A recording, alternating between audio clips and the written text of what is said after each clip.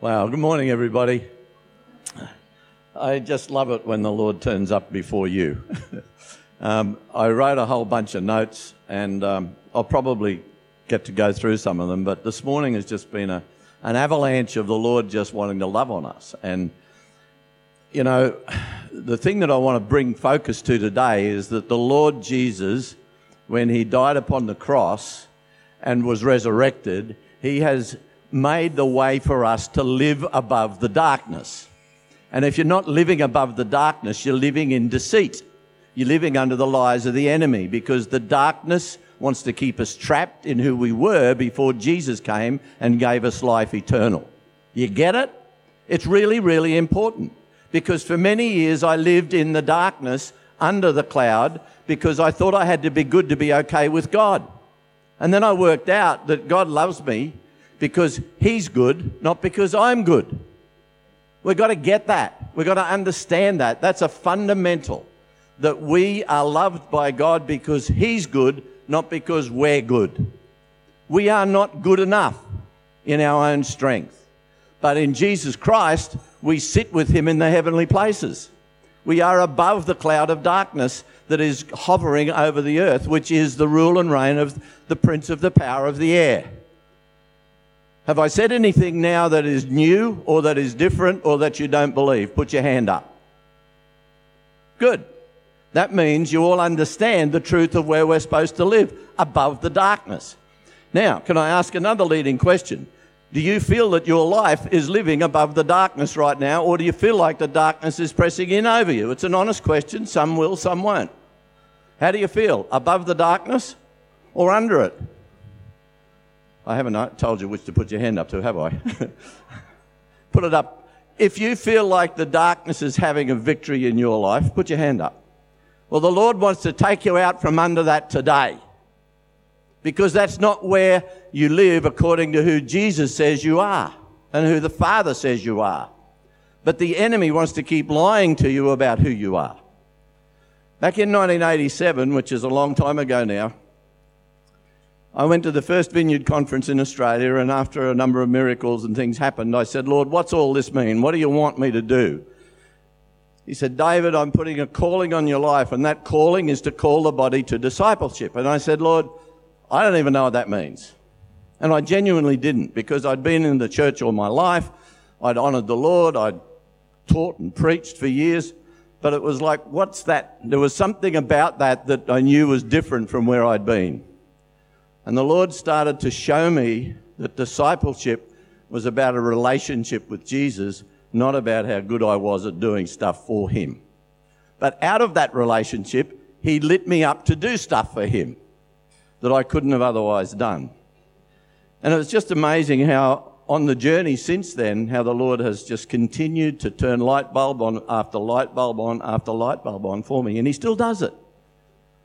He still does it. I get excited every day about what the new light bulb is for today.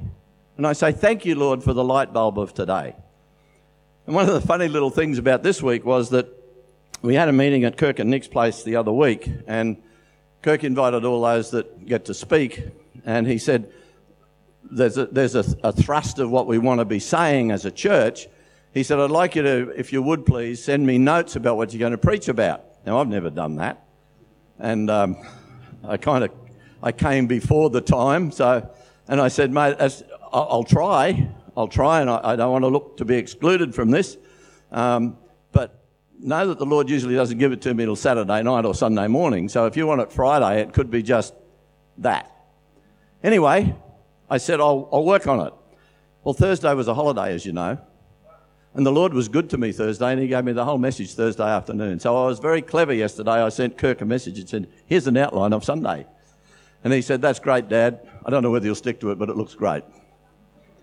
Because he knows that I kind of sometimes wander around depending on what the Lord is saying. But anyway, the message today is about how God has called us into a discipleship relationship with Jesus. We're living in the time between the times, the time between the resurrection of Jesus and the time when Jesus returns again. And in this time, he has given us the commission to be his representatives in the earth, to represent him as those who would carry the kingdom of God, the rule and reign of God in the earth. We can't do that in our humanness, but we can do it in God's strength. Just as a matter of a little aside, again, when I was... the Lord spoils me. I just want to tell you some of the beautiful things the Lord does. Back in 2012, I was watching a show on television, and in the middle of it, the Lord said, "David, I want you to go to Israel and I want you to be baptized in the Jordan by a Jew." Oh, okay. That's pretty cool, Lord. I don't have any idea how that's going to happen. Anyway, some months later, there was a trip to Israel headed up by a guy called David Herzog from America, who's an American, but he's a Jew. Messianic Jew, I beg your pardon. Thank you, Carol. Yes, he's a Messianic Jew. He's a Christian, but he was born as a Jew. Anyway, and then there was a war in Israel. And so a lot of the people that were going on his tour pulled out. And somehow or other, through a miraculous turn of events, I was able to go on that tour. A turn of events and of blessing from other people, because I wasn't in a position to take advantage of the opportunity. But at the last minute, like the day it was closing, I was able to ring up and make payment for the tour, and a ticket was arranged, and I went to Israel. And that was pretty cool in itself. I thought, wow, Lord, you're just blowing me away here. And then we got off the plane at Tel Aviv, and we got on a bus and we went to Tiberias, which is on the edge of the lake, Galilee. And so the next morning I get up, first morning in Israel, and my everyday with Jesus, I opened it up, and it was Matthew 28, verse 18, where Jesus gives his commission to his disciples to be disciples. And that was the text that the Lord had spoken to me about, like back in 87 or 88. And it was like, wow. And it says, if you read the scripture, and I'm going to read it to you. Meanwhile, this is out of the Message. Matthew 28, 18 to 16, it starts here in the Message. The 11 disciples were on their way to Galilee, headed for the mountain Jesus had set for their reunion. And I looked out the window, and there's the mountain right by the Sea of Galilee. And if you go there, there's not many hills, so that had to be the mountain. I thought, wow, how cool is that? You know, this is the place where Jesus actually met with his disciples and he commissioned them. And it goes on and says, and this is an interesting point. The moment they saw him, they worshipped him. Some, though, held back, not sure about worship, about risking themselves totally. That's Eugene Peterson's way of explaining it. But look at this.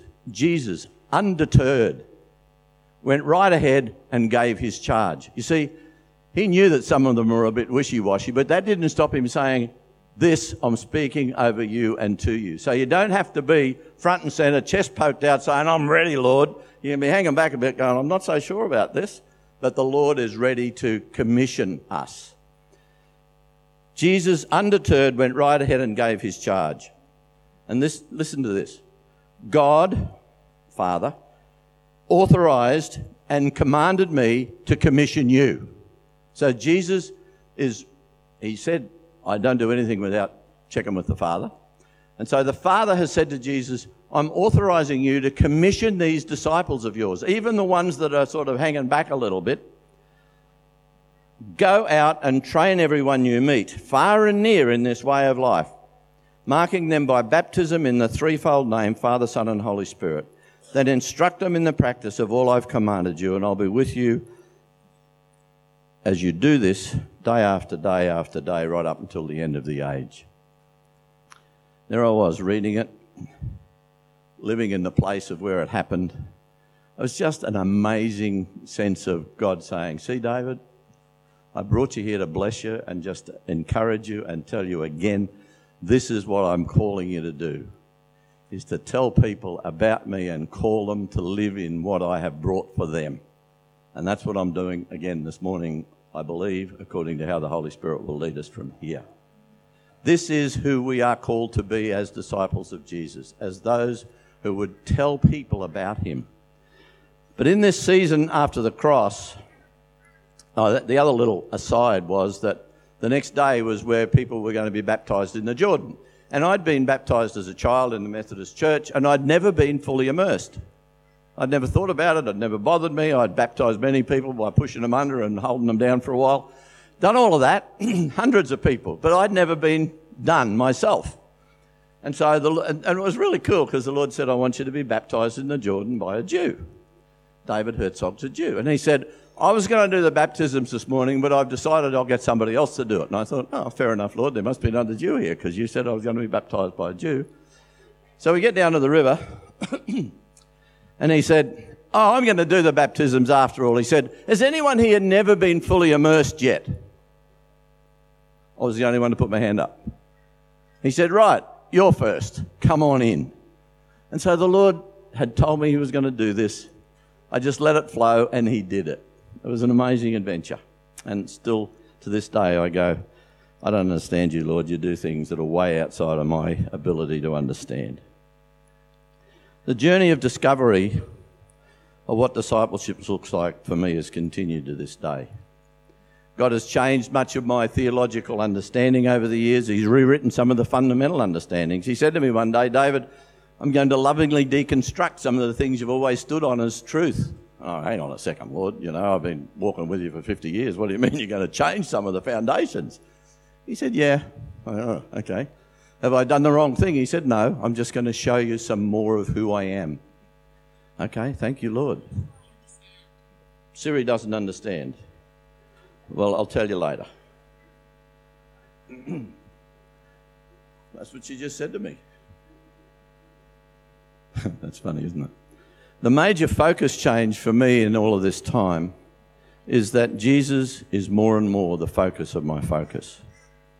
By that I mean he is becoming for me who he always was, but I didn't necessarily see him as who he truly was, who he truly is, and who he truly will be.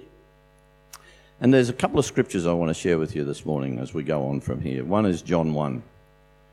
The very beginning of John's Gospel. And this again is in the Message. Please hear this. The Word was first. This is Jesus. The Word present to God, present to the Father and the Holy Spirit. The Word was God. So Jesus was the Word and Jesus was God. In readiness for God from day one. Everything was created through him. That's everything. Nothing, not one thing, came into being without him. What came into existence was life. And the life was light to live by. We sang it this morning. It was declared over us this morning. Can you see how God's bringing us to a place of saying, I don't want you to miss this today. What came into existence was life, and the life was light to live by. This part. The life light blazed out of the darkness. The darkness couldn't put it out. The darkness, which is over the earth, which is the power of Satan and his angels faithful to him, and all of the activities of the darkness. He is the prince of the power of the air, and he is still has authority in the earth and over the earth. But we, as those who are born again in Jesus Christ, we live above that darkness. That's what Jesus established when he was resurrected. We stepped with him into the light. The picture that we had in the prophetic word about a cloud, that cloud is over the cloud of darkness that's over the earth. The picture the Lord showed me when I was preparing this was, he said, David, look out the window. It's like I was in a plane. And when you're in a flight and you see all the cloud under you, it's just a platform of cloud. He said, that's the darkness covering the earth. The picture this morning was a cloud above that cloud. That's where we live. We live in the space that is in the light. This to me is profound. It is meant to be the truth that is at the core of every person. Because if it's not there as at the core of every person, then we are being robbed of the life abundant that Jesus has ordered for us and won for us. Now, I'm not saying that there's something wrong with you if you're not living in that space. I'm saying that the enemy is lying to you and keeping you under a shroud of unbelief or under a shroud of lies that are making you feel like somehow you're not doing enough, or somehow you're not good enough, or somehow you're not smart enough. Those are all lies, because in Jesus Christ you are above all of that. It's so important. It's so important. When Jesus said to the troops, meet me at Galilee, you know how far it is from Tel Aviv to Tiberias? It's about 170 kilometres. And these guys didn't have freeways. They had to walk. And they would walk. According to Google, it's 31 and a half hours to walk from Jerusalem. She couldn't find 170 Ks either. Siri's really having a good time with me this morning. So anyway, Jesus said to the disciples, meet me back at Galilee, from Jerusalem to Galilee. Now, as you notice, they went down from Galilee, which is where a lot of their time was spent, to Jerusalem for the Passover. And Jerusalem was a good, a few days' walk. But that's where Jesus said to them, said to the ladies, tell the disciples to go back to Galilee and I'll meet them there. So, no big deal. Sometime during that season that Jesus was still walking before, as he commissioned them, he said, I want to see you back in Galilee. Now, we know that they were also back in Jerusalem because he then said at the end of it, wait here until the power comes on you. So they were commissioned and then they were told to wait. So they were commissioned in Galilee, and there was another commissioning happened back in Jerusalem where they were told, hang on, wait here, and then you can go and do it. You see, God doesn't love us because we're good. God loves us because he's good all the time. He likes it when we're good. His love is not conditional upon our being good or right. That took me a lot of time to learn. And I'm still learning it. God's not conditional upon me being good or right. His love for me bypasses all of that. His love is unconditional and has been expressed in an explosive, game-changing way on the cross. Jesus died for all people to be able to come into a relationship with God the Father. The door to that awesome relationship is Jesus. He became the way open to the forever relationship with the Father. A friend of mine in Canada just lost her sister. She was in her 80s and she loved the Lord. And I just sent her a little message on Facebook and I said, Donna, I'm sorry to hear about your sister, but I'm praying that she'll continue to enjoy the communion she began with the Lord on earth as she goes to be with him in heaven. And she said, thank you, I love that. To continue the communion that's begun here on earth. Because that's what it is. It's a communion with God because he's good. The key point for today is that we embrace the resurrection season afresh, and that the cross and Jesus' death on it showed God's unconditional love for all mankind. The resurrection shows the kingdom of God is now firmly, victoriously established in the earth. Not just with fingernails, but it's established. Jesus established it in the earth. It's never going to be overcome.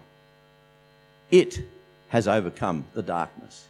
Now we look at the earth and we see all these dramas going on around us and we go, wow, Lord, would you turn your light on a bit stronger because there's a lot of darkness here. And there is. The word tells us it's going to happen. But the word also tells us that the victory belongs to Jesus. And are we out there declaring that victory every day? This isn't to make you feel guilty.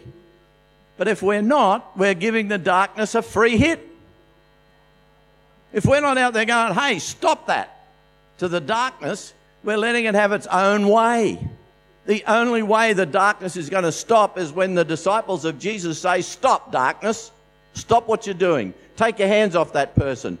Take your hands out of that person. I declare healing in Jesus' name there. Take your hands off this nation. This nation belongs to Jesus. Get off it.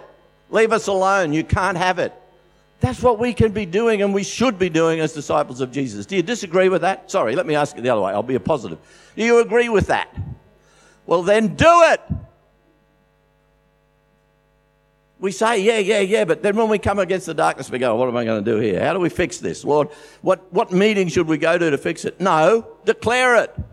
Declare the victory. It's His. Yes. Amen.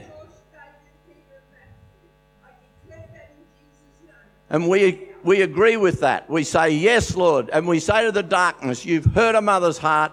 And we say that word is found in the truth in Jesus, and you cannot have these boys anymore. Get off them in Jesus' name. Thank you, Lord. Let's hear the good reports, because the Lord is in that. Bless you. The darkness is under our feet. Did you get that? It's under our feet. It's like that cloud I saw under the aeroplane. It's under us. We're above it. We don't live under it anymore. I find myself under it every day because the enemy doesn't want me to live above it. He has a shot at me every day. Tells me I'm not good enough. Tells me I should be doing something else.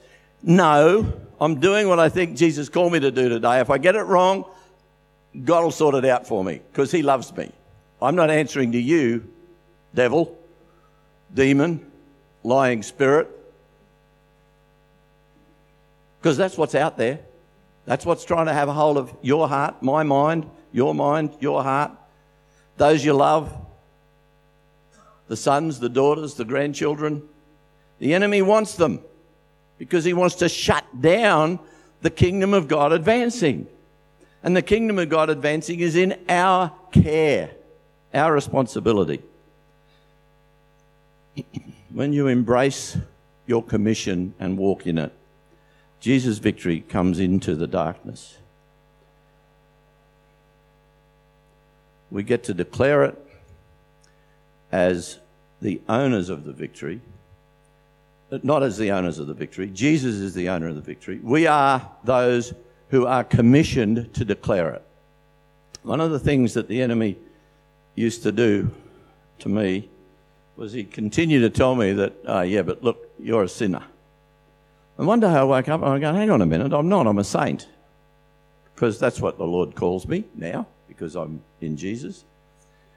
And the enemy kept saying to me, but you've done this wrong. I said, that's not going to stop me from telling you that Jesus has beaten you. So I don't let the things that are wrong in my life, according to the enemy, stop me from declaring that Jesus has defeated him. Because Jesus has defeated him. It's got nothing to do with me. I'm just telling him and reminding him to get away and get out of the way. Jesus has won. Does that make sense? But we get in the middle of the battle and sometimes we think it's our battle and we've got to win it. No, we don't. Jesus has already won it. We're just standing there saying, Jesus has won, Jesus has won, Jesus has won, ha ha, Jesus has won. That's the place we're meant to be. That's where we've got to live from. Here we go, jumping around a bit.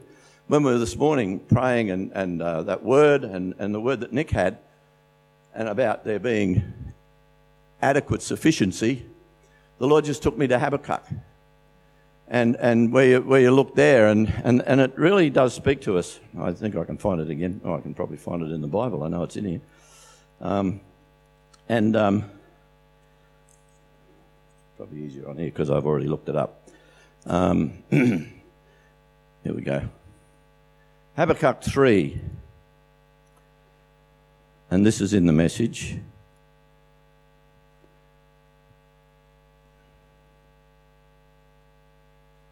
There'd been a stripping of everything by the enemy. And Habakkuk says, when I heard it, my stomach did flips. I stammered and stuttered. My bones turned to water. I staggered and stumbled. I sit back and wait for doomsday to send on our attackers. Though the cherry trees don't blossom and the strawberries don't ripen, though the apples are worm-eaten and the wheat fields stunted, though the sheep pens are sheepless and the cattle barns are empty, note, I'm singing joyful praise to God. I'm turning cartwheels of joy to my Saviour God, counting on God's rule to prevail. Not counting on our circumstances, not counting on what we're in the middle of, but counting on God's rule to prevail. I take heart and gain strength. I run like a deer. I feel like I'm king of the mountain. How cool is that for a transition from being, oh, woe is me. Hey, I'm praising you, Lord, because you're sufficient. You are my everything, which was the other thing that was prayed and declared. You know, suddenly it's Jesus who's prevailing. Let's trust that prevailing in our daily living. I need to. I encourage you to. Two important things flowed out of the cross. And this is the other part. Being a disciple, Jesus said to the hearers on the day, the world will know that you are my disciples by the way you love one another. How are you doing with that? The cross is a picture of unconditional love for us. And when Jesus said, a new commandment I give you, he said, love one another. It's John 13:34, if you want to know that I'm not telling you fibs. By this, all will know that you are my disciples, by the way you love one another. This is a call for us to total, unconditional love for others. I think this is one of the big ones that we skim over. But when we take up our cross daily, which is what Jesus asked us to do, we're taking up a reflection of that cross. And that cross is unconditional love for all of the earth. Oh! I think that's it. So, if that's that cross, and we're told to take up our cross is to reflect his cross, which is unconditional love for others. I don't do that very well. I tend to have pictures of certain people that don't fit my picture of how they're supposed to be for me to love them unconditionally. I do pretty well. Yeah, I do pretty well. But there's sometimes I don't. But the Lord is saying that is what it means to take up your cross daily. Every day. Love those around you the way I've loved you, which is without condition. I'll leave that one with you. Jesus calls it denying of self. Matthew 16:24-26. This is our calling as disciples, to love people unconditionally. And then the second thing was the resurrection, the victory of Jesus over the brokenness of the cosmos, establishing his kingship and his authority. We are his emissaries into and over the brokenness. We're called to walk in this discipleship relationship as warriors, soldiers of his army, dealing with the darkness that has the world and its people in its grip. We bring and we declare Jesus' victory over the works of darkness, over the world and over people. There's a great vineyard-ism. Your brother is never the enemy, even when he's acting like it. The enemy is the enemy, not your brother. That goes way back to the beginning, and it just keeps replaying. Whenever I start to get judgmental, it's like, hang on a second, what's going on here? If your brother is in Christ, then it's the enemy that's working on this. It's not him, or it's not her. It's the enemy. Look out for how the enemy will try to suck us into distress and disputes, because that's what his game is. He wants to neutralize the loving power of Jesus in our lives. As we embark on a season of refreshing as a church, personally and corporately, these are the two things that I feel like the Lord needs to have us embrace and be recipients of the fuel for refreshing. A fresh commitment to discipleship, a fresh commitment to unconditional love, and a fresh commitment to being those who are light bearers for Jesus in the earth. And that means that the darkness can't win. In fact, the darkness is already defeated. That's the part we've got to get into our heads. The darkness is already defeated. He just won't lie down. You know, he keeps popping his head up and you've got to keep cutting it off. But you've got the authority to do that. You know, you do it one day and you think that's done. Well, the enemy doesn't lay down. He keeps coming back. He'll send another way. He'll come around the back door. The victory of Jesus is over all of that, though. It doesn't matter what the work of the darkness is. Jesus is above it. I'm quoting you truth here. Now, if you don't feel like you're living in that space, the Lord wants you to step into that space today, because it's the true space that Jesus has won for us, and he's saying to us, I'm alive again, and I'm commissioning you again, and I'm calling you again to go into all the earth and make other people understand, or make disciples, help other people to understand that the darkness is defeated. It is not anymore ruling and reigning. I am. When I'm declared. When I'm declared. So, thank you, Lord. Do you want to be a declarer of the victory and live in that space? If you said yes, stand up. Because I want to pray that we will be bold in that yesness. We are meant to live in that yesness. It's not a, well, you know, I probably should or shouldn't. This is where we are. This is who we are. I want to just speak the truth over you in love and have the Lord just give you a surge of his truth into your hearts today. Because when it hits there, our soul takes on a new dimension of vigor when we know the truth that lives on us. So, Lord, I thank you for everyone in this room, those that are standing and those that aren't, Lord. I just thank you that everyone in this room has your life power over them. And, Lord, your invitation to everyone in this room is to live in the space above the darkness, to stand on your truth and stand in your light. Thank you, Lord, that we are not among those who pull back and are afraid, but we are among those who would step forward boldly in your name and in your victory, Jesus. Lord, let us be those who would declare your truth into the darkness every day.